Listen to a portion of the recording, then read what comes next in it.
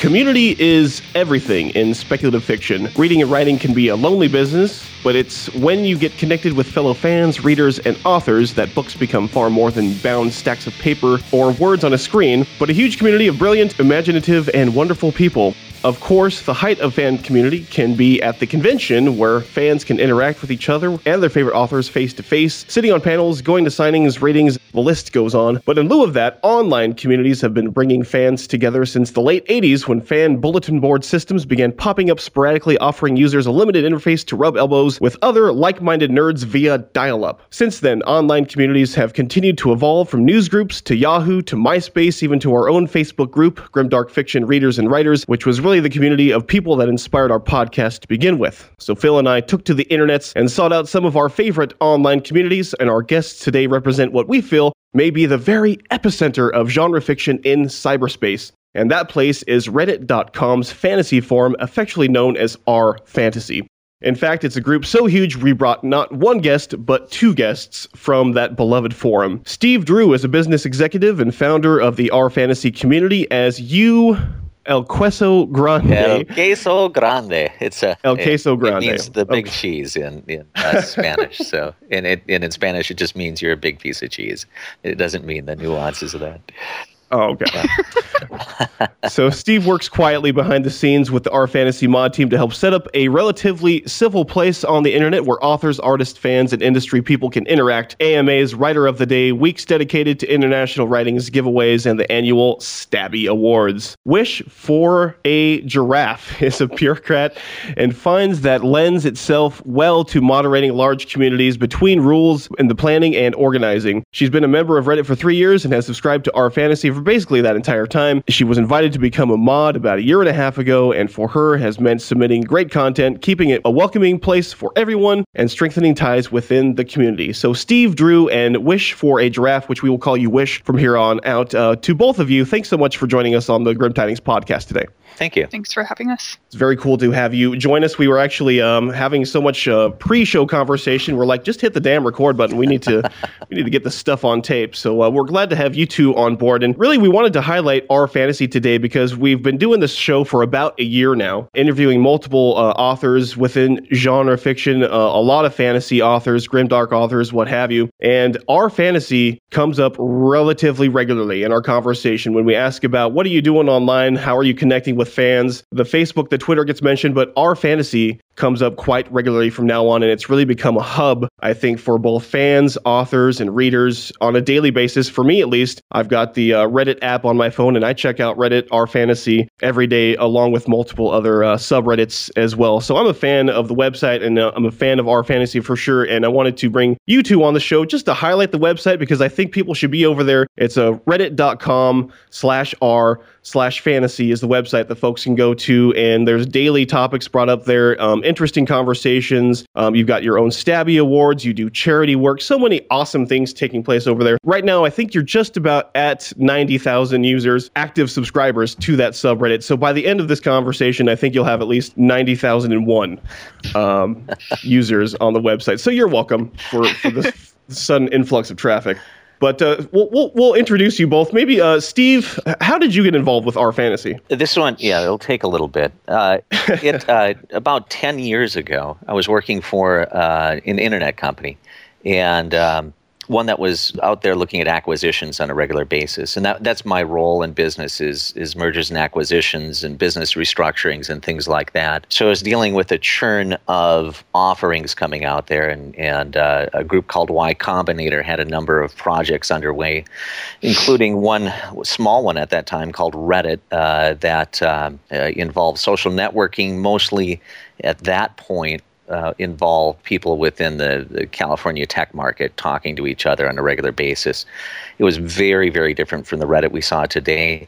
From my company, at that point, it was being shopped around, and the price point was pretty high, and I could tell that they were just looking for somebody to go compete with Condé Nast to buy it. But to kick the tires, I took a look and started up a couple things on there. I think I may have looked at a cooking subreddit. I looked at the science fiction fiction one for a bit, and after a while I checked out, I saw that nobody had claimed fantasy yet. And I said, well, that's a genre I enjoy. Let me give that a try and see how Reddit works and whether this is one of the communities that's going to survive or one of the many way back then that didn't. So that was the foundation of Reddit fantasy. Is pretty boring. It was somebody looking to potentially buy it and to kick the tires on it. And the answer was it wasn't the right fit for us. It was too much money. The Reddit model's difficult to make money with, and even 10 years later, they're still what you call in the red. Over the years, I've kept in touch with Reddit management and things like that, but mostly from the Reddit fantasy, that's been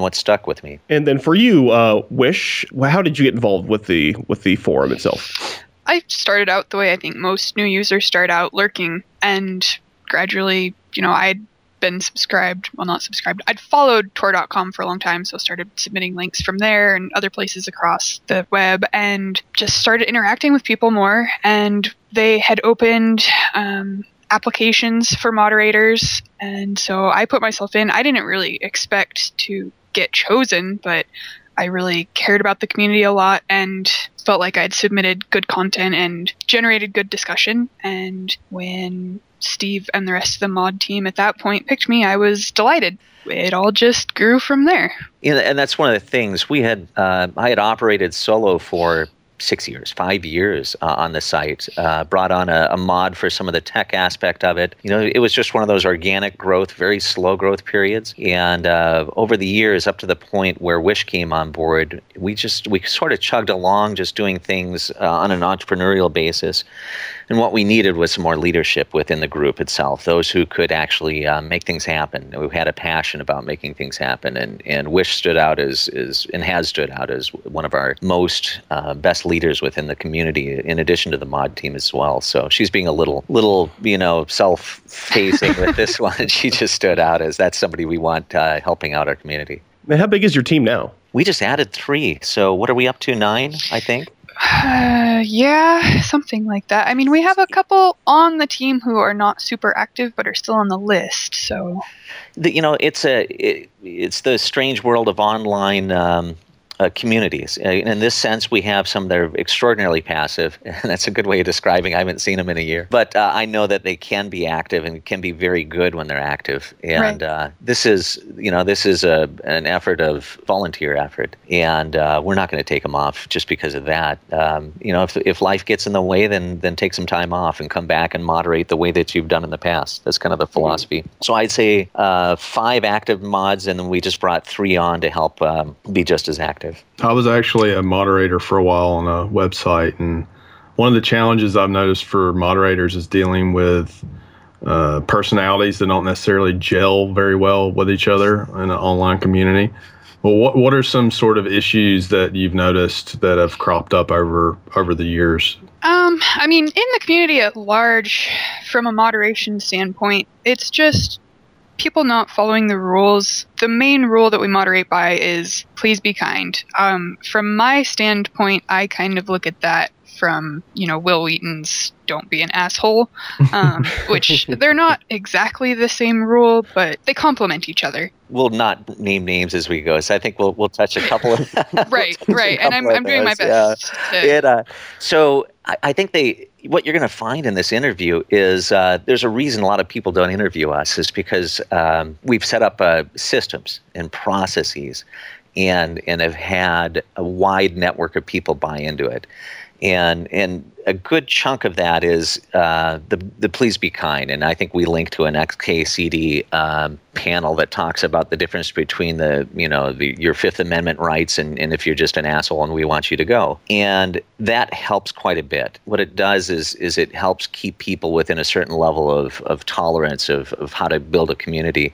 The other big one that we have is please keep it close to science fiction, fantasy, and speculative fiction. And what that does is it allows us to rein in a conversation that devolves into whatever may be the bad thing of the moment, whether it's piracy or whether it's gender-related issues or whether it's the politics going on, real-life politics, or just somebody being, flogging an issue. And those two things the goal for the site is to have, it doesn't matter what your political background is, it doesn't matter where you come from internationally or nationally, it doesn't matter what your passions are. We want you talking about science fiction and fantasy and speculative fiction. We want you doing it in a way that is interesting and engaging if you can be, or if you just want to sit back, that's okay. So if you follow certain principles, we've got people that would hate each other on different subreddits or on the site or elsewhere, but we just keep it within certain levels of tolerance, and that's what's kind of kept people coming back from a moderating standpoint. I think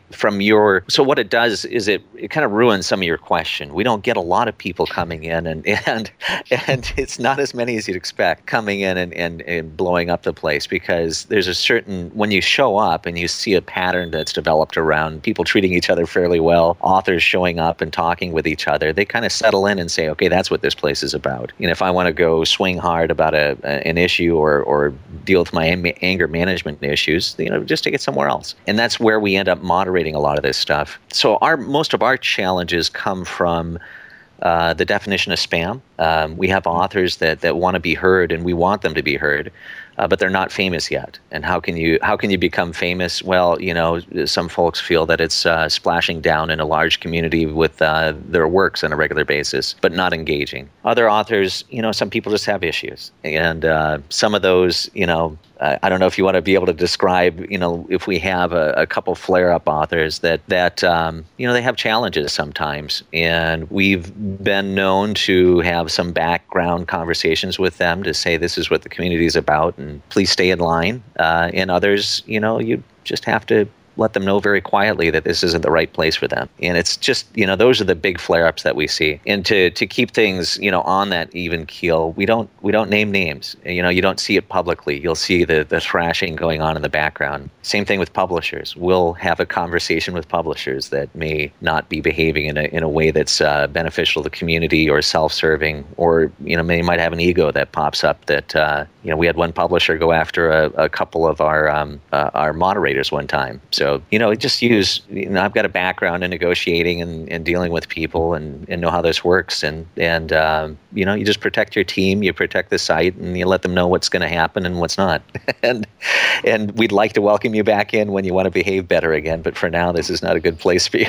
I think the new authors who come to our fantasy never having used Reddit before at all, I think is also a little bit problematic, because whether they've showed up for, their writer of the day or their AMA, or coming to just drop off links, for the self-promo, not even checking out our self-promo roles, they don't really know how to do what they're attempting to do. And sometimes, even if you try and walk them through it, they really don't get it. But that's much rarer than most of the other stuff that Steve talked about. It comes down to problematic, but not as often. The boring processes we put in place help a lot. They just, if somebody, really do. It takes the edge off of a number of people. Some of the things that we have to deal with on a regular basis are, we get 1,000 new members every 2 weeks. Every 15 days, we get a new 1,000 people that show up. 2 months later, there's 6,000 to 8,000 science fiction fantasy fans who have not asked the "Have you read Brandon Sanderson yet?" question. Or, do you, I don't normally read female science fiction fantasy authors question, and it's a self-reflection, and we get 8,500 uniques a day coming through. So it's a general indicator how many people take a look. So it's a lot higher head count than membership. And some folks will say, well, what's wrong with Reddit fantasy? As if we're like a monolith that sits still. And it's the same questions, and it gets so tiring sometimes to deal with it. But you do, because how do you shift people from being new and curious and or folks that are at that age and that gender where reading Ayn Rand sounds like a good idea. How do you shift them to okay, maybe I should take a broader look at what fantasy is about, or speculative fiction. Maybe there are a number of authors within certain genres I haven't read yet. It'd be good to check them out. Here's an author right now that writes something that I didn't expect, and to bring in that wide variety of views and opinions, so that you're constantly bringing the new members and the current members into a view where we're one big science fiction and fantasy family. And then secondly, there's some good things to check out there. And we're not pushing anything, but what we do push is, hey, take a look, and open things up. And that's part of why I set up the auto moderator functions, the recommendation threads twice a week. That's a way to kind of corral those Brandon Sanderson questions. Not that it always helps. I mean, we still get a lot, but some people do put them in the rec threads twice a week. The self-promo thread twice a month keeps most of that stuff in one place, which also makes it easier for the people who want to go looking for it to find, it's good on two levels there. And I think probably from my standpoint at any the Friday general thread is by far the best community building part of the auto moderator functions, because that's where people are making friends and making connections. Isn't it pretty funny? You're interviewing a couple of bureaucrats here, but that's why we stay quiet, because it's, you're in there, you're engaging behind the scenes. I think what you'll also find, and I know Wish sees this all the time, is that we have authors that have bought into that concept. So these conversations happen offline, either at cons or amongst each other, like what you're hearing, where we want to bring in a variety of views within the science fiction and fantasy community. And that once the authors who really get it understand what we're doing with the average science fiction fantasy fan, is exposing them to new things and new views, and just broadening it so that they can read more and enjoy the genre more. We'll get authors in constantly that you may not see them until they pipe up, like Robin Hobb or Jenny Wirtz. There's Brandon Sanderson's on here all the time, even though he doesn't pop in. What he'll do is he'll sometimes reach out to somebody behind the scenes, or he will, he'll make a comment. The other, there's a collection of so many authors out there that come in and they understand what the concept is. We just want to make this a decent place for people to engage with authors, industry people like what you do at Grimdark, those that create, like the artists, and the fans. And all we're here to do is just be a conduit to make that a pretty good engagement, and to add content when it makes sense, and to help facilitate that conversation. And the key is to find good leadership where we can enhance things. Automate where you automate, or just pitch in. Start helping with questions. Steve just said the magic word. He said grimdark. So that means, Rob, it's time to do our obligatory grimdark question, as we are required by contract. Yes. Would you like to take this one, Rob? I took the last time. So. Sure. Since we are the Grim Tidings podcast, and Grimdark we talk about it now and again on the show, I suppose I'll pose the question to either of you. What are your thoughts on the Grimdark subgenre? How have you seen it kind of maybe grow and develop within the R fantasy community? Do you have any thoughts or opinions you'd like to share on it? Genre fiction goes through cycles, and Grimdark seems like a cycle. I honestly sort of seems like it's kind of getting towards the end of that cycle, perhaps. I don't know enough about it. It's not really my thing.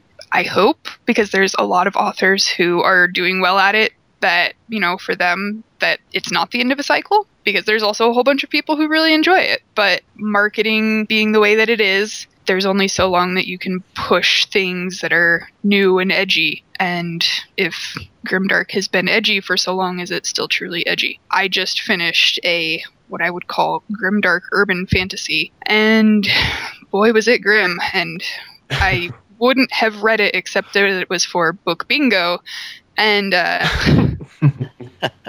grim was really the word. And it was actually from 2010. So, it was maybe even from sort of the beginning of the curve of Grimdark. Have you seen it, the discussions come up about it still, and like... Oh, yeah. Yep. People, like I said, lots of people still really enjoy it. But my fear is that, publishing as an industry is just sort of always chasing that next new thing that they can get people interested in. What would you say the next big thing is? What do people seem to be clamoring for more and more? Like, I want more of this, or I want more of that. It seems like it might really be more character driven. And I am not great about keeping up with very, very new fiction. this year I'm not even actually buying any new books. I'm reading books that I already own because I have such a huge backlog. But one of the other moderators and somebody who I talk to a lot off of Reddit also, she reads new stuff all year long, and most of what she's been reading is very character driven.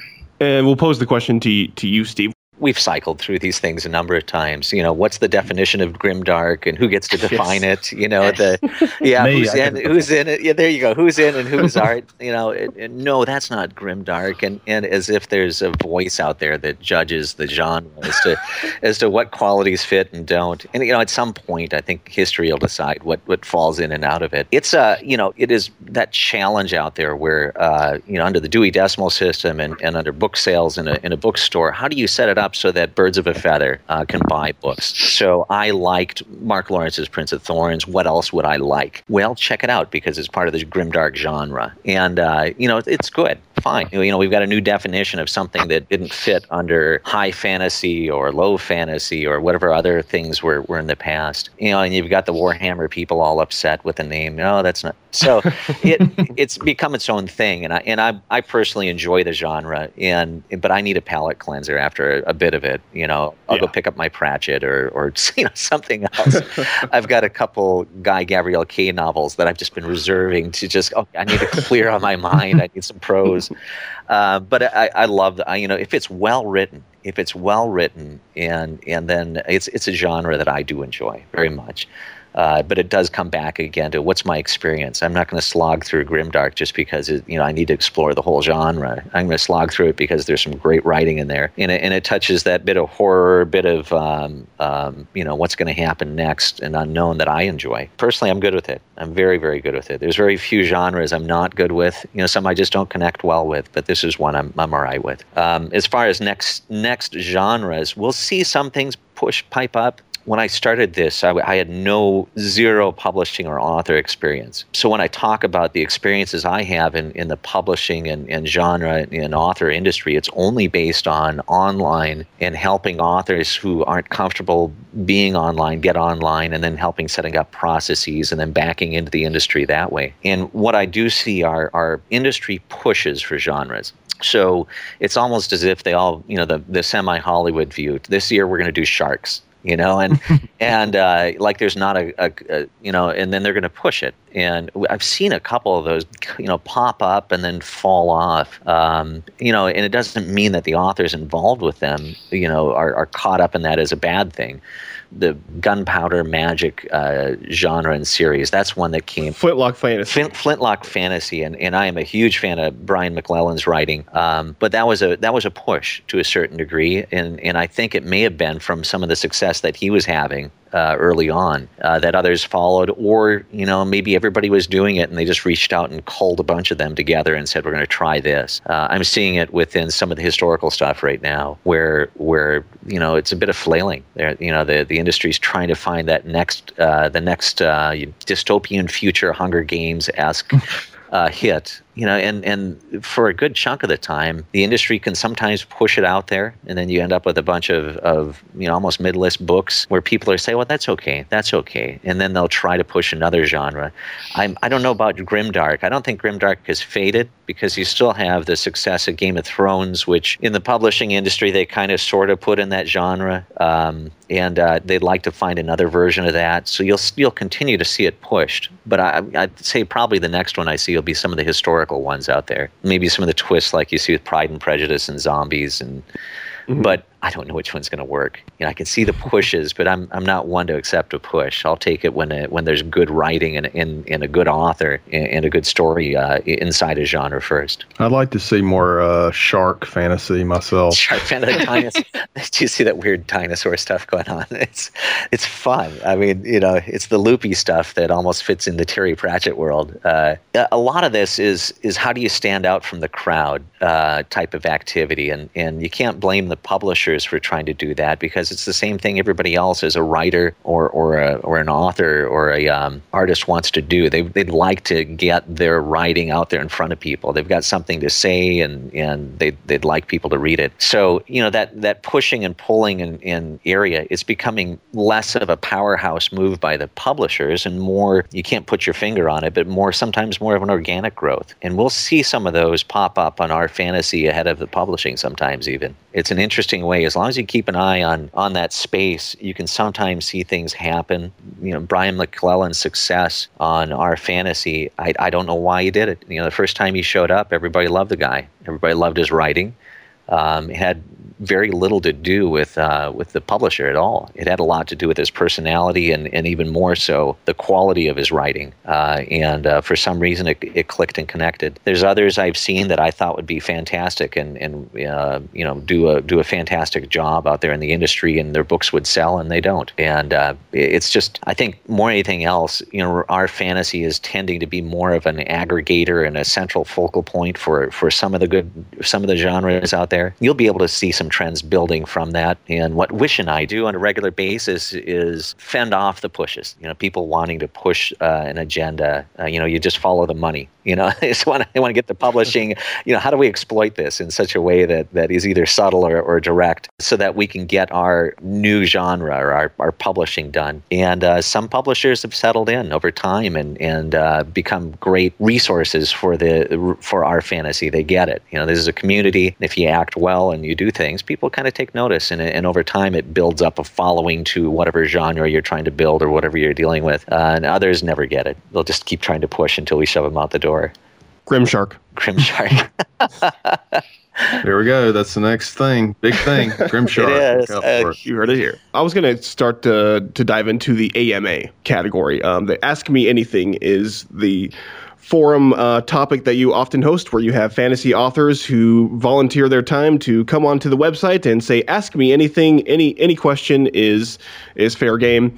And it's actually kind of direct our path as far as interviewing goes, because a lot of authors who we've had on the show have done an AMA in the past, and we will go onto your website and check out the questions that have asked. And we actually try not to ask questions that have been featured on an AMA, because we don't like to cover old territory. I mean, there's certain questions that, yes, certain fans would like to hear, but we try to keep things new and interesting and try not to beat dead horses whenever possible. So we will jump onto Reddit, we will check out the AMA and see what questions sort of resonate with authors, what sort of questions do not resonate, and hopefully not cover old territory. But I really enjoy the AMA feature. It's a chance to just engage with these authors and ask them about their works, ask them about their work process and things like that. So I find it really interesting. So I'll pose the question for you, Wish, and for you, Steve. What would you say makes for a successful author AMA? Well, first, I just want to say I'm really glad that somebody uses our old AMA wiki, first off, because it's kind of a pain to transfer all of the stuff into it. So I'm glad that people are using it. It's like taking out the trash. We all look at each other as mods, and then somebody finally puts their head down and says, all right, fine, I'll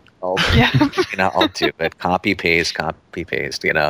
Anyway, so the history of this was our fantasy was essentially an aggregator of people who are interested in science fiction, fantasy, and mostly the fantasy world. And one of the things that I bumped into was a friend of mine who was a bit older who mentioned in passing that he was going to a book signing and that there might be 30 people, and that'll make the author happy. And I thought, well, at this stage of the game, we had about 6,000 members. I'm like, if I have 6,000 members and I can have an author sit there with their own beverage of choice in hand and their own computer without having to travel and interact, maybe that would be something worth doing. And this was the early stages of AMAs on Reddit. Maybe this was 3.5 years ago. So I looked at what name kept coming up on Reddit, and it was Brandon Sanderson. So I'm like, well, I might as well reach out to this Brandon Sanderson guy who I've never met and haven't read. He was active on Reddit at that stage, and the only author who was. And so I reached out and said, would you like to do an AMA with our fantasy? We don't have processes set up or things like that. And he said, sure, why not? Let's have a go at it. I don't think people understand how much Brandon Sanderson plants seeds and enhances things in our industry, helping out other authors, helping out podcasters where he can. He's a guy that gives much, much more than what people understand. He's a behind-the-scenes person. So we did an AMA AMA. It was huge. So then I looked at my bookshelf and said, okay, who else could I have on there? And I'd scroll over and go, okay, he's dead. All right.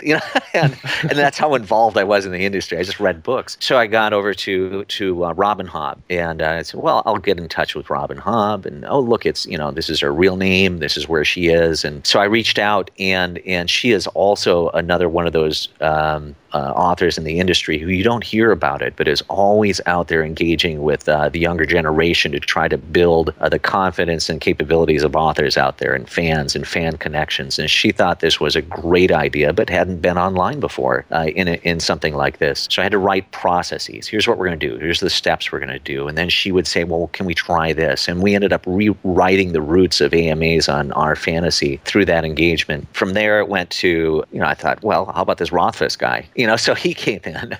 I hadn't read him before. And then after that, I'm like, well, we might as well get some non-famous authors. And it just evolved from there to, I need to bring some different angles in, because we're getting only famous authors. And what about those that aren't? And that's how the AMA process started. It shifted from the traditional scrum that was happening with AMAs at that time, and even today, where, if you're a fairly famous person, you can get onto Reddit itself, you pop in for an hour, people flood you with 1,000 questions. The snarkiest ones go to the top. If they can find out something about you that makes somebody laugh, they'll put it up there and embarrass who the person is. And it's not a very in-depth interviewing process. Let's put it that way. What we do is we post AMAs, have the author or the participant, because we have a lot that are not authors, post earlier in the day, say I'll be back at 5 p.m. Just put your questions up. What it does is it opens up a window for the internationals and others in time zones to find it. It allows people time to think about what kind of question they want to ask. The quality of questions have gone up because, when you're not there to just get the funniest, snippiest question out, it causes a lot of those to not even be asked, unless that's the kind of author they are, kind of a punch in the shoulder kind of author that has fun with those. So, that's the evolution in the processes. Over time, there's authors that always show up, and then there's authors you need to reach out to and say, hey, would you like to join us? It's been, I think for you guys,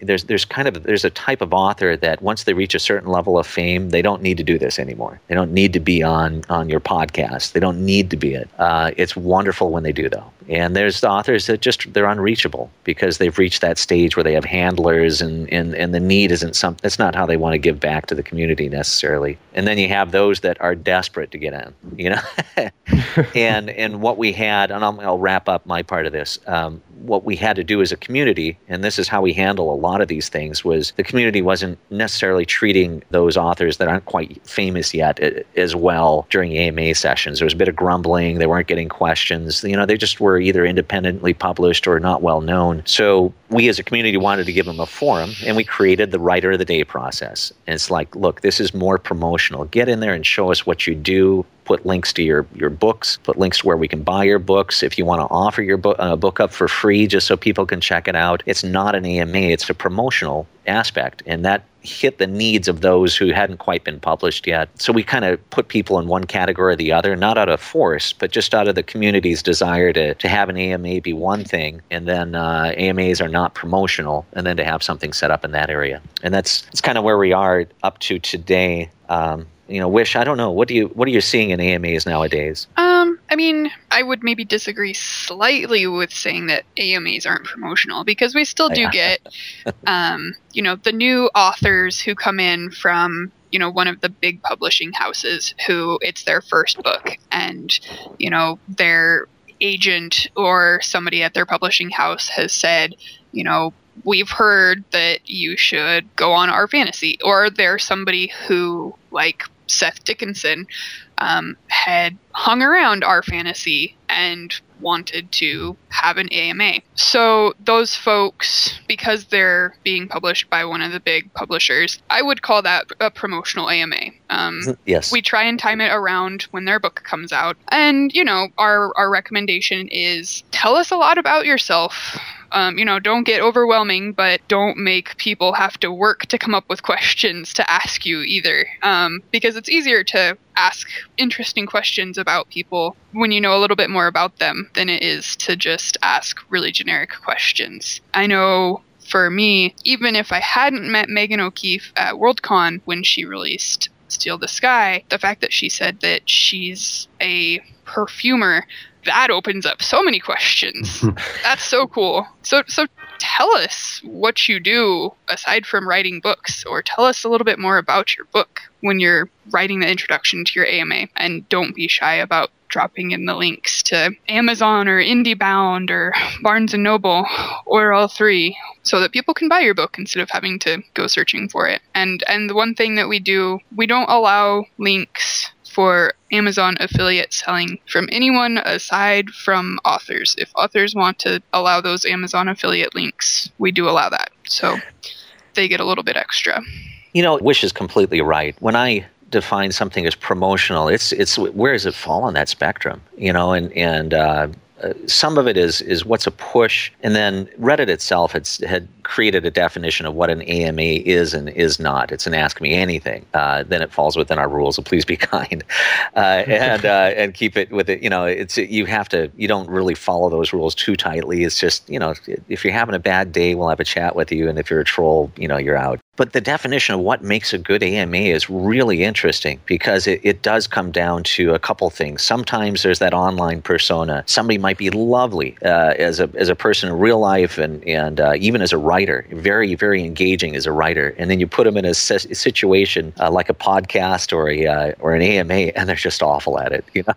They just have these personalities that don't translate well. Others are just extraordinary. They're either naturals or they've just done so well at it. So like your Joe Abercrombie podcast, I haven't listened to it, but I know it's going to be extraordinary. Yes. Online, same thing. He can do in one or two sentences that most people can't. Some are just naturals, like what you talked about, Wish. Megan O'Keefe is just a lovely person, engaging and clever, and her online persona is much more powerful than even her writing presence. She's not a big name in the industry, but when she comes online, there's a level of respect and that works out well. And sometimes mods can provide a level of coaching, and then there's times they don't want to be coached, and you just give them a stage, and that's okay. It's just it hurts sometimes to watch them on the stage.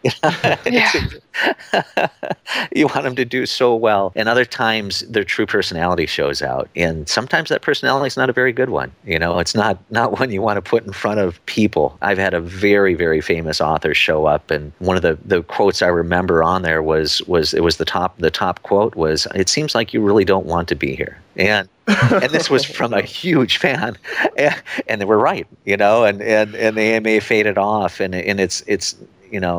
it's one of those things where the true character that author shows up, and sometimes it's best not for them not to be online. And other authors may not be the best in some moments, and others they are. Like a lot of creatives, they have their personality switches. So you just need to know which one's online at the moment. Sometimes I know that Wish will do the same thing. You kind of go offline and check in with them. How are you doing? Which is, if they're clever, they'll get the note that, you might want to just go ahead and tone it down a bit. And others will just plow ahead until they lose a third of their fan base because of their behavior. So the whole don't be an asshole thing, do you think that does affect if a person goes online and has that persona, that affects their sales, even if they're like a really good writer? Do you think writers need to be likable as people, and as not just as be good writers, but they also have to be likable in some aspect, and not a person that just shows up and is a shill or whatever and just disappears? Is that an element that you've noticed at all? Yeah, certainly. I can speak to this as both personal level. There are authors who I will probably never buy their books. We also just got the results of our yearly census, and I think it was something like 60% said that an author's online presence, and this was both negative and positive, right, impacted their, and their being our user base, perception of that author. There's some of these are coachable moments. There's some very famous authors whose first presence on our fantasy sets some people off, and if they want to have a chat about it, we'd love to. We do that, and either as mods or as friends, if we've made friends with them over time, you just coach them through it of how to handle things differently one way or the other. A lot of this is you got your big author pants on, and if you want to go do the online thing, you're going to have to either learn how to do it well or deal with the consequences of not dealing with it well. And then with creatives, that's a very interesting dance. It really is. So we've seen some crash and burn, and then they show up later on and crash and burn. And just like Wish, there's some authors that I'm just not going to read because, I just don't really enjoy them as a person. How they treat people, how they handle fan interaction. It takes quite a bit for me to get to that level. Others, I just shake my head and say that's just, genius and madness are just so well related. And at this stage, I don't know which one you are, but this isn't working. And then there's the online personas that's the only reason people have found them is because they are either genuine or they're just, who is this person? I mean, you are just out of. So some people are brilliant about it because of who they are. There's some that have created personalities online and held on to those personalities. And it is a great tool for them. For the average author, showing up, being genuine, interacting with a fan base, doesn't have to be with our fantasy. It helps. I mean, there's no question it helps. And then for some of those, it's just best that you stick with putting books out rather than not. It is kind of weird because there have been authors I really liked as writers. And then I started following them on Twitter or something. And then suddenly I was like, I don't like you so much anymore. I don't think I'm going to read your books anymore. And it's weird because I really do like them as writers. And it's just a kind of a weird feeling. And it kind of tugs on your entertainment mind and your emotional mind or something. If you have that empathy and then whatever connection you have with their writing or the characters they've created, I mean, that's why we read. You've got the worlds and the things building behind it. And at some point, maybe it's best that you don't get to know the person behind it. Some authors have used the internet to create a niche that, or that's who they are. They're the kind of person who are very passionate about either a political stance or a lifestyle choice or something that is really different. And some of those can be ones that may upset a good chunk of their fan base.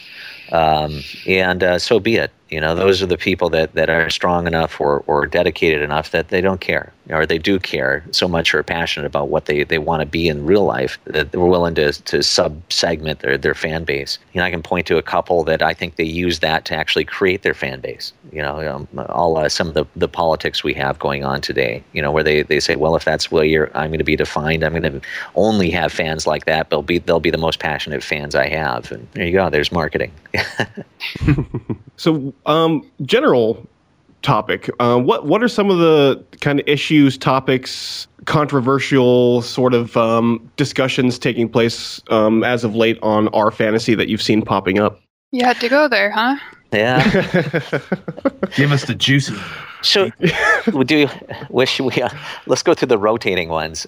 So this is back again to the you get 6,000 new science fiction fantasy fans coming in every 2 months, and they're all of a tip. There's on bell curve. There's a broader diversity than people I think understand. But in general, they're going to be your average online science fiction fantasy fan, with maybe 50% of them coming from international. And we do surveys, so we know what's going on and who's there, and then how can we provide things to them. You always hear this is the 19-year-old male fan come in and say, I don't read female writers. And then you'll it's not an eyeball rolling. It's just like, okay, we're going to have that conversation again because we have enough people that haven't had that conversation, thousands of them, that we're going to have it again. And what we have put in place, and this is where Wish is just, this is one of the reasons we do so well is we have these areas set up where we can point to people and say, here's a group of female writers specifically in this area. There's some you've probably read that you, for some reason, don't remember that it was a female writer. And it kind of breaks down the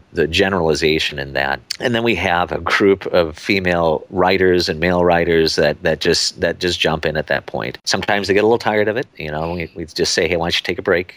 They're troopers. They're troopers. Really troopers. But they do come. But they are. It is Robin Hobb, and it is Janny Wirtz, and it is Courtney Schaefer and Meg. It is it's everybody in the team. You don't get mad. Here we go again because it's not monolithic.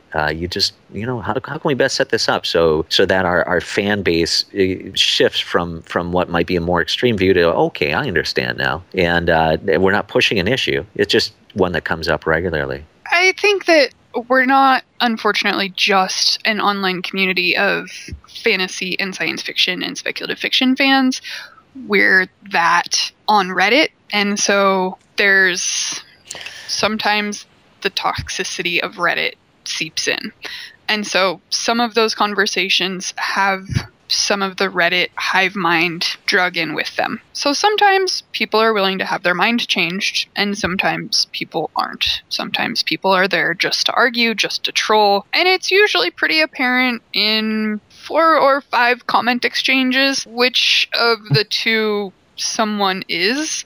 And, we have users who are willing to have the back and forth with them on both levels, which is good. But there was a time 4 or 5 months ago where I was a lot more willing to get involved in the debates. And now I do my best to stay out of them so that when it's time for me to go in and remove comments and put my mod hat on, I can do that while not have been involved actively in the discussion. It's easier to have stayed out of it and not have, tried to convince somebody. It's a bit of mod PTSD, you just, you develop a flinch after a while. But the reality is you develop not only an instinct, but an understanding of when somebody is having a bad day or somebody's really trying to figure things out in their world and maybe they're not there yet, or is it just somebody there to swing to harm? And, it's not much of a nuance. Once you sort it out that it's the last one, then, it's like, look, it's just not going to change any views. And unless that's why you're there for the day. Is to swing back at somebody for a bit. You just move on. It's just like, look, there's just people, you're not going to change their views, and that's okay. We're there for the average fan that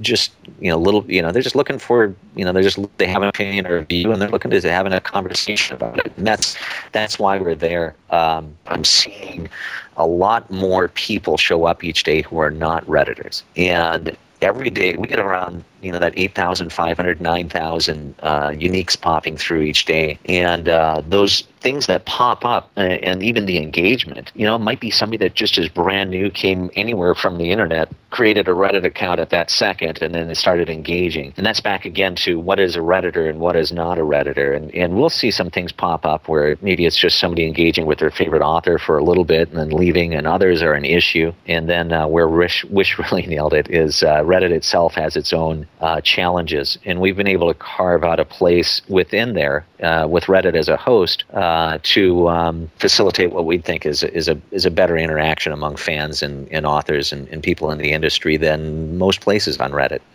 So we're a little bit less of Reddit than we've ever been before. Definitely. Yeah. As far as, aside from, the women in fantasy discussions, other controversial topics that have come up lately was we had several days worth of discussions about J.K. Rowling writing about native wizards. That one got real ugly real fast.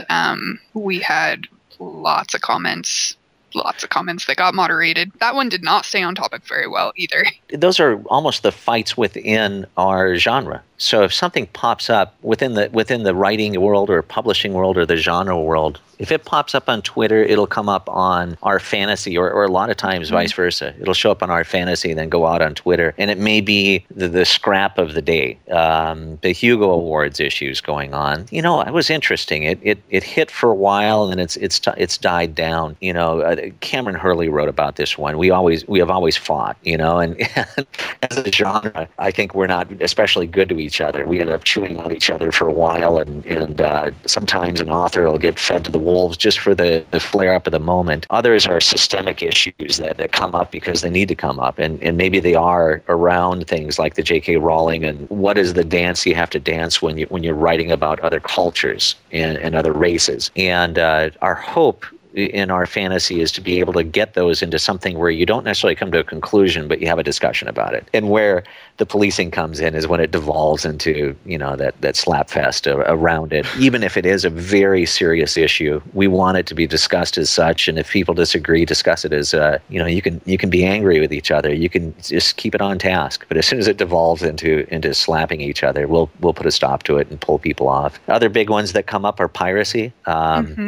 that is an online third rail for a lot of authors out there. The polls and the discussions around, 90%, 95% of the authors are, this is money out of my pocket and I don't get much money to begin with. I've created something and I'd like to get, compensated for it so I can afford to create more. And that's really about it. It's the same aspect for artists as well. But to say that online creates that the pro-piracy, this is good for you, and let me tell you what's good for you attack. So we on our fantasy have kept that every time it comes up, every 2-3 months, we just know we have to keep a finger on the trigger. There's some authors that are willing to wade into it, and that's not, I don't think it's necessarily healthy to wade into it the way they do, but others just say, hey, listen to our point of view a little bit. And so that's a constant one. There seems to be something about the online communities that feel pirating is good for you as an author, therefore, you should be thanking me for doing it. And that's not, and that is the crux of the argument. Here, let me show you the 10 ways why it's good for you. And the attacking in that area is incredible. We don't see as much of the Gamergate stuff. If there's somebody flaring up about an issue like that, it may be 40 who are of the Gamergate versus one who's on the other side of the spectrum. So we see a little bit on the other side, but mostly those issues are just online issues that bleed into our world as well. And we try our best to manage it from a policing standpoint, but more than anything else, we try to bring him into the community. You can block them out and say no, or you can bring him in and say, okay, maybe you learned something that these authors are actually, okay people. And maybe they're just normal people who are creative and trying to make a living and enjoy writing, and maybe you could just kind of calm down a little bit. So that's why that's the philosophy of the site is to try to even incorporate those people, not from an embrace standpoint, but we know what you're about. Just come on in anyway. It's science fiction and fantasy. Come enjoy it. Yeah, we actually talked about diversity in science fiction and fantasy topic with Rebecca Cash, who works for Harper Voyager, and we're asking her, and she mentioned a little bit about the J.K. Rowling situation, and something I've seen come up a lot in writers' forums specifically is like, how do I write diverse characters without being attacked by people for doing it wrong? And this is one topic I think a lot of writers are interested in, because they do want to write about different cultures or different backgrounds or whatever the case may be, but they keep getting attacked because they're doing something wrong or they're not representing that culture the right way or whatever the case may be.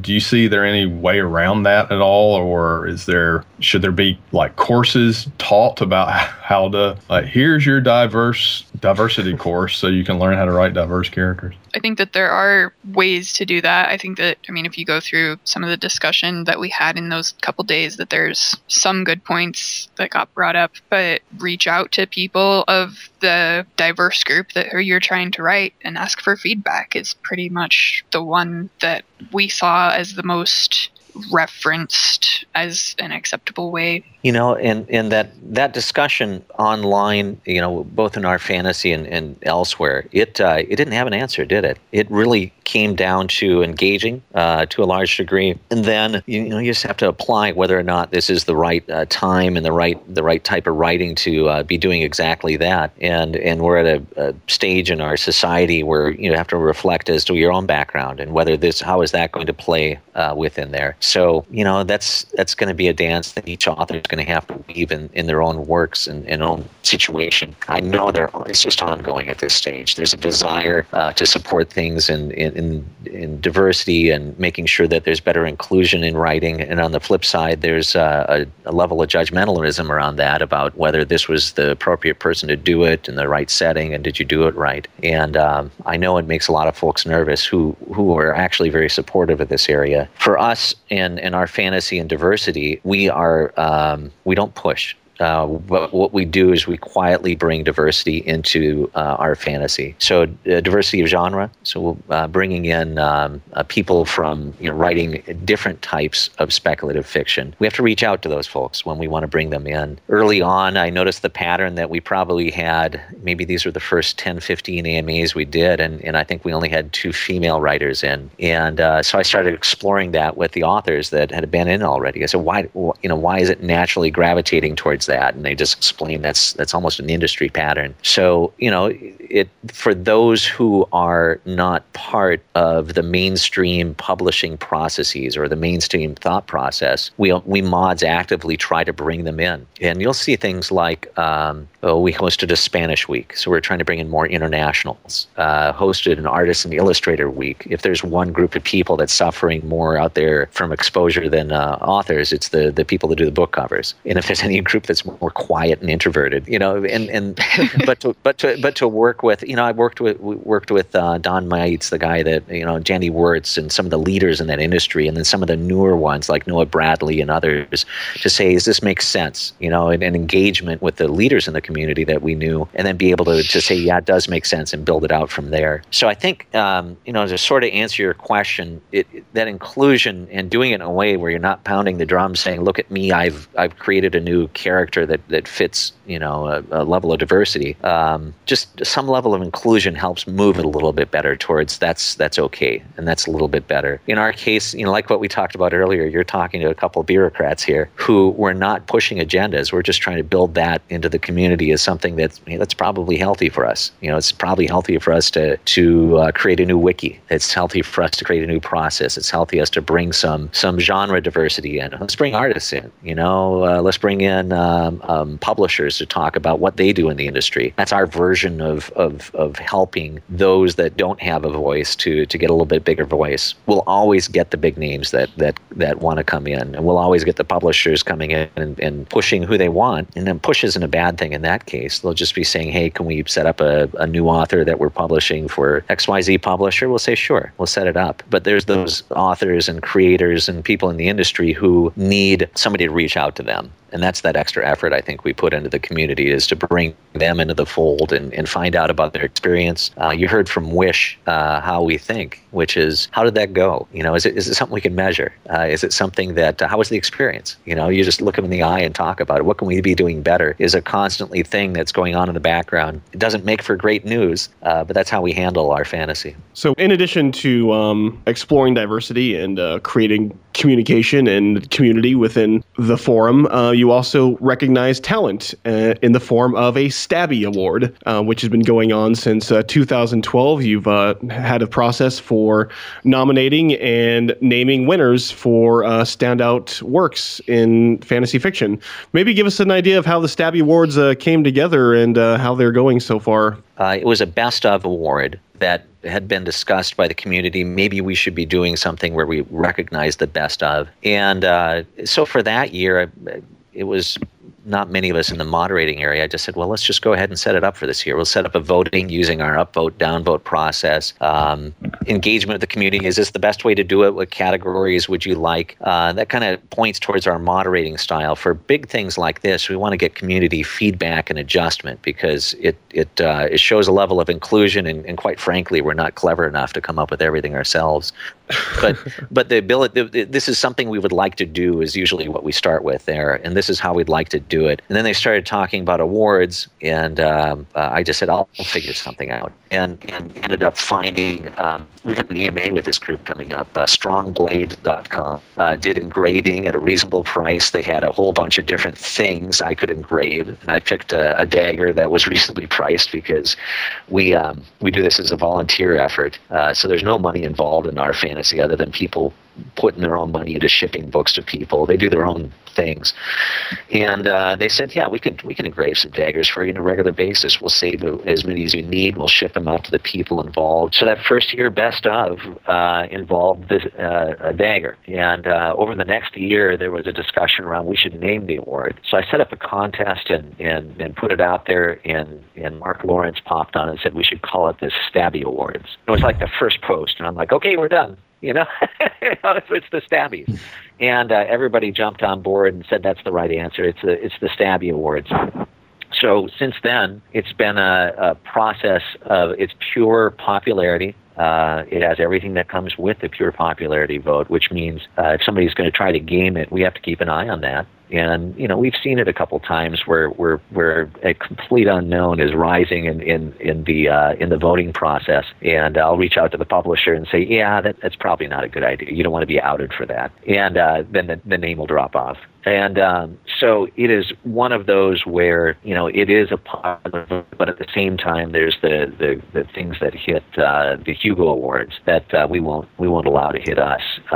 Just because it's sort of it's a community vote, and we want to make sure it's part of the community. So each year it's a pure vote on popularity. The categories keep morphing because we're not a publisher, and we're not going to say what is the best 1,000-word short story, what's the best 1,000 to 3,000-word novella. It's like, I don't think real fans don't care as much about that as much as the publishing industry. So we'll continue to morph it, and then the Stabbies go out to those that win the top awards. The others in the industry kind of get a nod or a thank you or a bit of flair on their our fantasy. I've run the voting side of it the past couple years. So first year, we pretty much just copied the process that was in place, and it didn't really change a whole lot that first year, but it's a pretty simple process. The way that Reddit is not perfectly set up for running this sort of voting, and we had talked a little bit about setting it up for off of Reddit voting, and we've talked about it each year actually, but it always just doesn't seem to make much sense. It's a Reddit award, and we want to keep it on Reddit. And so the rules are all set up in the comments or in the post at the very top, and all of the nominations are done in one post, and so those get discussed in one first post, and then the voting occurs in a separate post, so that that thread can be essentially, the comments are made so that only moderators can see how many votes they have, and that helps keep people from voting for things that they think are popular, and so that they vote for the things that they actually want to vote for. Now, that still results in very, very popular things being chosen, as you might see from past winners. But when we as mods look at the voting as it happens, there's a good distribution. And the way that Reddit is set up, we can't prevent people from voting for more than one thing. So that also keeps it interesting. From the show perspective, at least, we follow awards usually, and Stabbies is definitely one that we kept an eye on. And we actually, when we had Michael J. Sullivan on the show, we saw that his cover artist, Mark Simonetti, had actually won the Stabby for best cover art for his book, and he didn't even know that. So we definitely recognize the Stabby, and I see it as definitely an award to watch annually at this point. I kind of see it like a People's Choice Award almost, right. Like. It's not voted by a committee or fellow authors in general. It's more of the people that are on the forum on a regular basis, and I think that means more to the authors, even if they're getting picked by the fans specifically, and not some like the Oscars are, I guess. however that works. Phil, that's a good observation, because when as I bumbled my way through this industry, one of the things I used to do regularly was put Hugo-eligible works and gather those and email all the authors that had been through AMAs to say, would you want your editor on that list? Would you want your cover artist on the list? Do you want to be on the list? And there was a category of writers who they said, I'm not a Hugo Award type writer. I won't ever be recognized for that. And these are the authors out there writing, sword and sorcery. They're writing even the Terry Pratchett's of the world type of writers. That it is not an award. They either felt a bit ostracized, or they felt like it's just not. I'm not going to get recognized for that type of thing. And then I get them to put their editor on there instead. But the magnitude of an award like that is fantastic. But you did have a group that just felt, I'm not going to win. I'm not of that ilk. And they felt much more appreciative when they were put on the list of just what the fans wanted to get. So I think you just clarified something for us a bit more about where we sit. It's also I'll take a little jab. It's a little philosophy that if you don't, if you're finding that an award doesn't match what you believe awards should match, then go create your own. We're not there to knock the Hugos. Let's just put it that way. We're there to say, if that doesn't match what you write and what you do, and doesn't provide the type of recognition that you think authors should have, go create your own award. Go set things up so it complements or supplements that, and move on. Celebrate things rather than destroy. So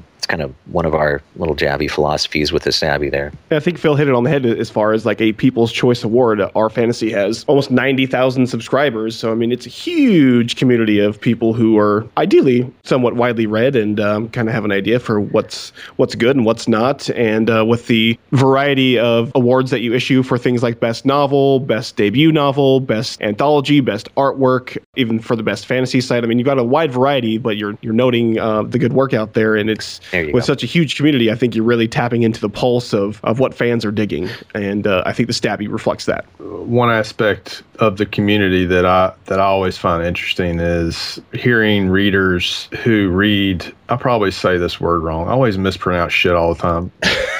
Voraciously. I don't know if that's how you say it. Voraciously, maybe. Voraciously. Voraciously. I'm guessing a lot of these readers are voting for the Stabbies also. So these are people. These aren't just like random people that have read a couple of books. They probably read most of what's been offered. And the recommendation threads I know are like a big thing. Yes. You know, I read Stephen Erickson, or I read George Martin. What else should I read? Or I read. There you go. Sanderson. What else should I read? Yeah, it's how I find my books, which is I enjoyed this. What else would I like? Yeah. What I'm interested in from a moderator's perspective, who are some writers at the moment that you always recommend to people, like when they pop up in these threads, like you should go read this person right away? You must get sick of this question, but no, because I have a couple pet authors who I recommend in most of those instances, actually. I recommend Sherwood Smith and her Inda series to almost everyone who is looking for epic fantasy, because it's got pirates, it has a very martial element, there is really, really strong political side, great diverse cast. Sherwood deserves to be one of the most recognized authors alive today, and she's not, kind of because of a twist of fate of when she was published. I also recommend Courtney Schaefer's Shattered Sigil trilogy to basically everyone. It's finished. Same with Inda. Inda is finished. So these people who are worried, I've been burned by Rothfuss or Martin, go read these. They're done. You're not going to get burned. Courtney's books are super fast-paced. I haven't stayed up late to read in a really, really long time because I have a 2-hour commute every day, and Courtney's books kept me up late. So that's saying a lot. And I also really, really recommend Kate Elliott's Crossroads trilogy, which is sort of the prequel trilogy to her new book that came out in November, Black Wolves. Again, really, really great diverse cast, great politics. There are eagles that carry people, and a really interesting magic system. That's also a finished trilogy. Those are kind of my big 3 that I recommend to lots of people. So do you recommend these people when the Brandon Sanderson threads come up? You're like, oh, here's a Brandon Sanderson thread. Again. When the thing that I really try to get people to do, and this is why I set up Auto Moderator, because Auto Moderator asks you to go read the recommendation wiki and tell people what you liked about the books that you've read. And oftentimes people ignore AutoMod to their detriment, because then people have to ask, okay, what did you like about Brandon Sanderson? How to ask a good question online. Yeah, that's right. Right. How do you phrase it so you get what you really want rather than what you've asked? Yeah. Right. So strangely, I had somebody tell me the other day that they actually liked Brandon Sanderson's characters rather than his magic system, which blew me away, because that's usually a criticism of Sanderson, but I didn't even know what to say to that. Thankfully, other people stepped in. When people say that they like Sanderson's magic, I will certainly send them in the direction of Courtney, because Courtney's magic system is pretty well defined and is pretty powerful. She's an engineer, yeah. She is an engineer. Courtney's brilliant, actually. And not just in the writer sense, in the engineering sense. She went to Caltech. She's brilliant. So people who want Martin, the politics, the big world building, I send towards Inda or towards Kate.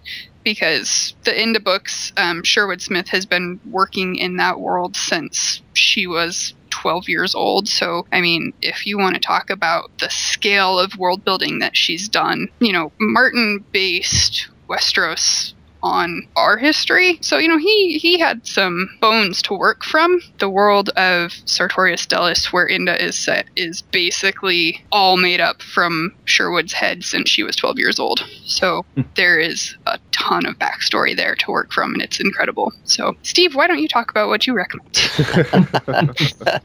So, for me, I'm much more holistic about this. It is, if you enjoyed reading Dragonlance books, that's fantastic. Then let's go shift you over to some sword and sorcery. You're going to go read some Fritz Lieber, or we're going to send you over to some of the newer authors that write sword and sorcery that you may enjoy. If you're of a certain age, that's what you want. Maybe you want a drow elf that spins in circles with scimitars. That's great. I really enjoyed that when I was at that age, and there's even people that still enjoy it today. And for me, it's not knocking what they enjoy. It's the ability to connect it to others that are very popular, very similar to that, or maybe a little bit of a stretch, but you're trying to build that next connection. And a lot of what Wish was talking about is trying to bridge them to new authors that you may not have heard of, but are up and coming, and to be able to help see whether that science fiction fantasy fan can become a fan of the Kate Elliott's or Courtney Schaefer's or others within that genre. So I am much very unjudgmental about what people like and don't like. I'm just very glad to be able to connect those within there. A lot of our processes we put in place are set up just for that. It's okay. You love Sanderson. I just finished yet another Sanderson audio tape. It was fine. I enjoyed it. It was great for my 5K runs, and I could keep on pace, and I'm not going to knock it. And at the same time, why don't you shift over here? Here's some that didn't get the exposure they had out of the publishing in the 80s and 90s that are actually very, very good. So Janny Wirtz is a amazing, for somebody out of our generation, new generation, discovery of somebody who fell out of the publishing cracks and is an extraordinary writer, very good artist,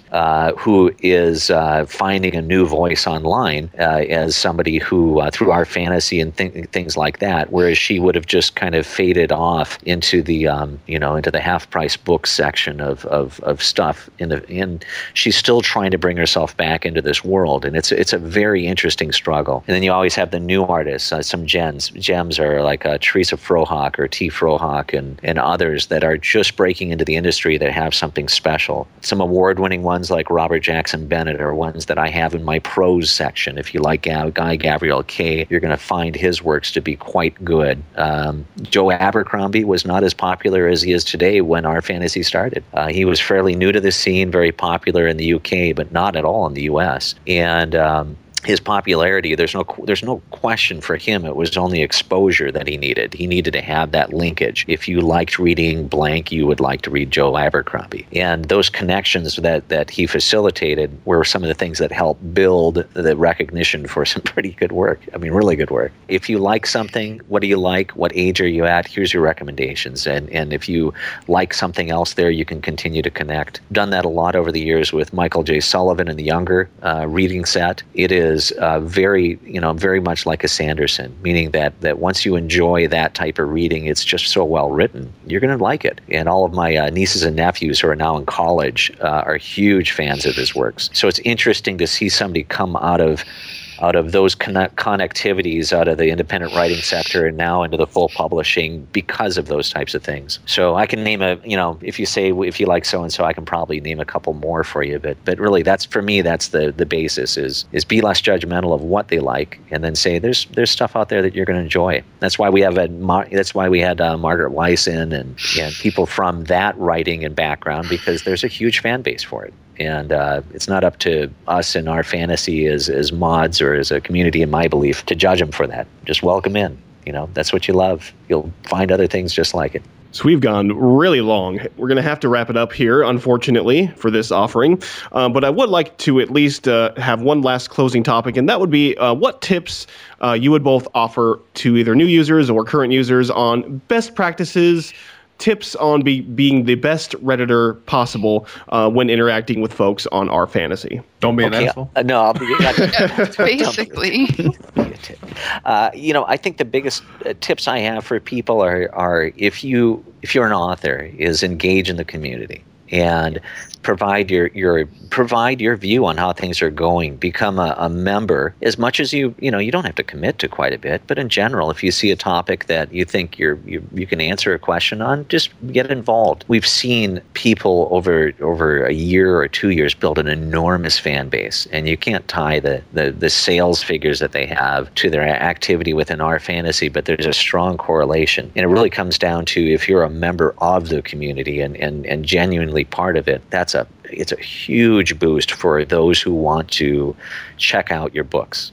And that's, as Wish pointed out earlier, that's 60% of what people want. If they enjoy the person, they'll check out their books. And if their books are good, then it goes from there. And if they're okay, well, they still enjoy the person. And then from a member standpoint, we get about if we have 8,500 uniques through a day, on an AMA, we might get 10 questions. And the percentage is consistent, whether it's our fantasy or any other forum out there. There's people that watch and observe and lurk, and those that contribute. And the best thing that can happen is contribute. Just pop in and drop off a question, or pop in and drop off something you thought was interesting, news in the industry or about a book, or ask a question that gets a discussion going. And that's how we get people to shift from the thousands of people that come through each day and observe to somebody that actually provides content and discussion. And that's what creates a healthy community. So I would say for authors, participate in the community in just regular threads.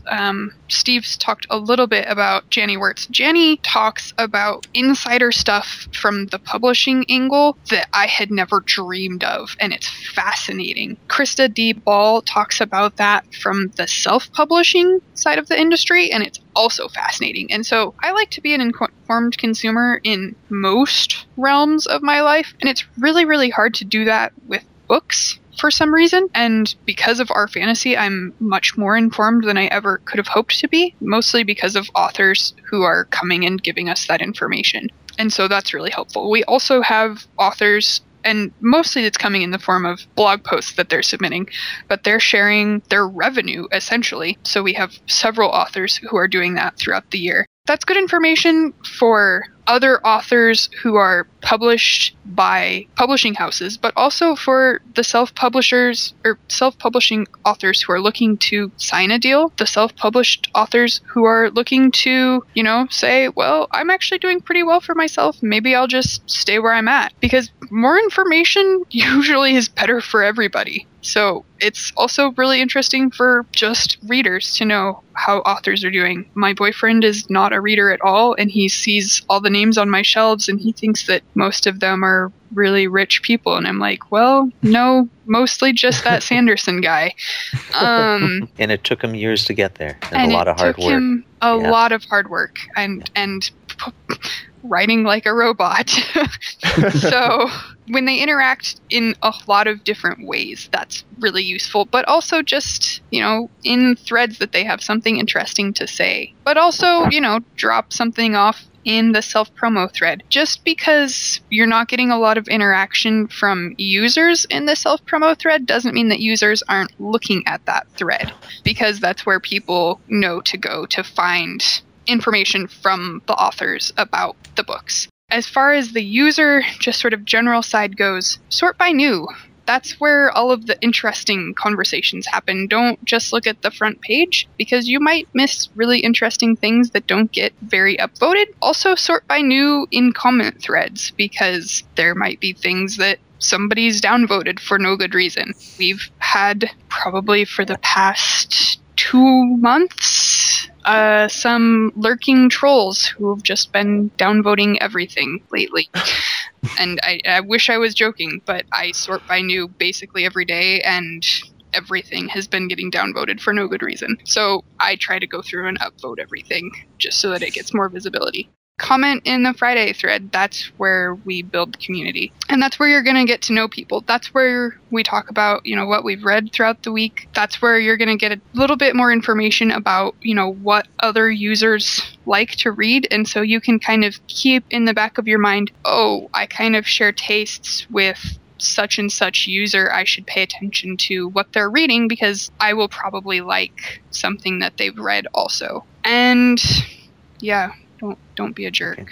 Don't be a jerk.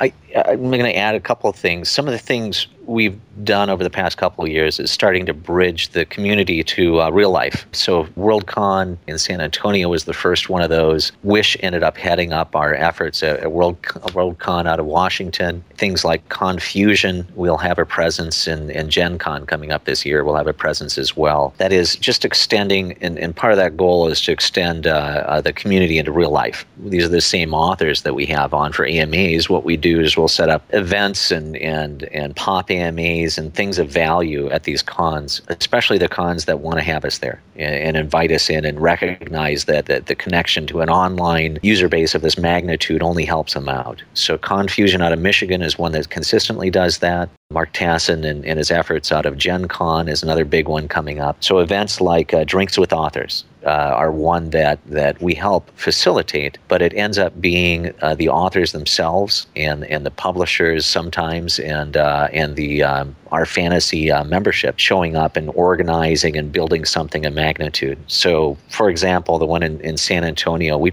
had every Hugo nominee at that event. We had probably 250 people packing this place, where authors were signing books and handing them to fans, meeting them one-on-one. And the core of that leadership was based off of Robin Hobb, who is a strong supporter of the community. The art fantasy community itself, there were members there like Megan O'Keefe, who wasn't even a published author at that stage, who was helping out. And then we had all the other authors, Justin Landon, was a good core of that, Mike Cole. But the point is there was a need to help bridge fans and authors and people in the industry in a decent setting, and to bridge that into the real world as well. It just wasn't being met. So you'll see some more of those, but once again, this is a volunteer effort. So this is Wish's vacation time that she spent. This is my vacation time that we spent doing it. So since it's not a for-profit enterprise, and since we don't own the Reddit brand, we're not pushing it too much, but you'll see these coming up, and it's enough value that we do get invited out there to continue this type of behavior. Same thing we've built online through our fantasy to help build it and make that connectivity in real world. So are there any forthcoming events that you know that you're scheduled to be at presently, or is it still in the works? Gen Con I'll be at Gen Con and the authors that we'll be supporting, probably at Drinks with Authors. Gen Con and Mark Tassin want our fantasy to come in and help make that a better experience for their authors and the people there. As far as Worldcon in Spokane went, we were given booth space, and our booth space was actually pretty primo location inside the convention center, right near the doors. And so we had a lot of foot traffic. But as far as Drinks with Authors went, we went to Black Label Brewing Company, which was only just a couple blocks away from the convention center. And I found them basically just through looking at Google Maps and going, okay, well, that's close. I'll get in contact with them and figure out how much space they have. How many people do you think attended? Hundreds. It was huge. It was huge. I actually had a sort of, and I don't get panic attacks, but I kind of freaked out at the beginning.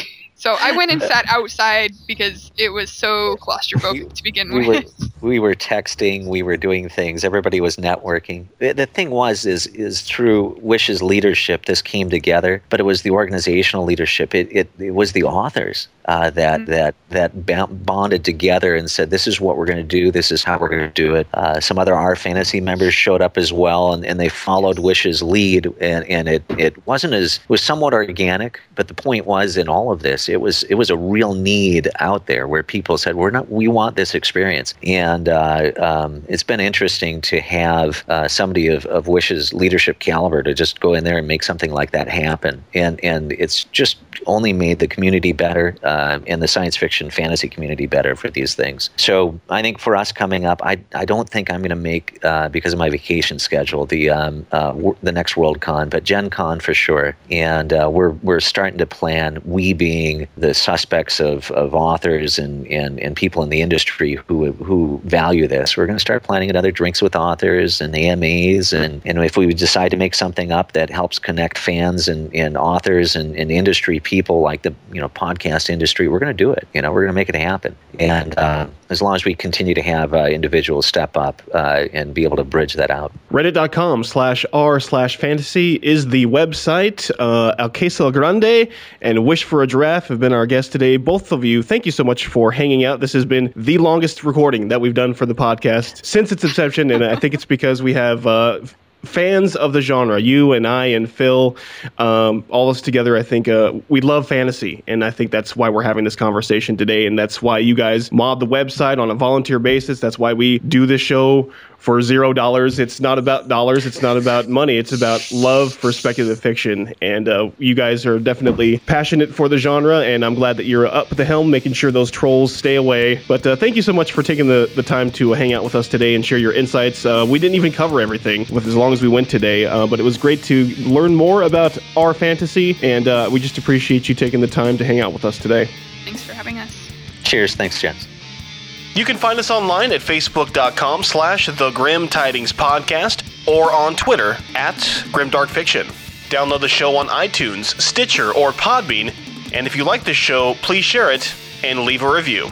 And be sure to drop by our Facebook group, Grimdark Fiction Readers and Writers, for daily updates on all things Grimdark. On behalf of co-host Philip Overby and myself, Rob Matheny, thanks for listening to this episode of the Grim Tidings Podcast. We'll see you next time.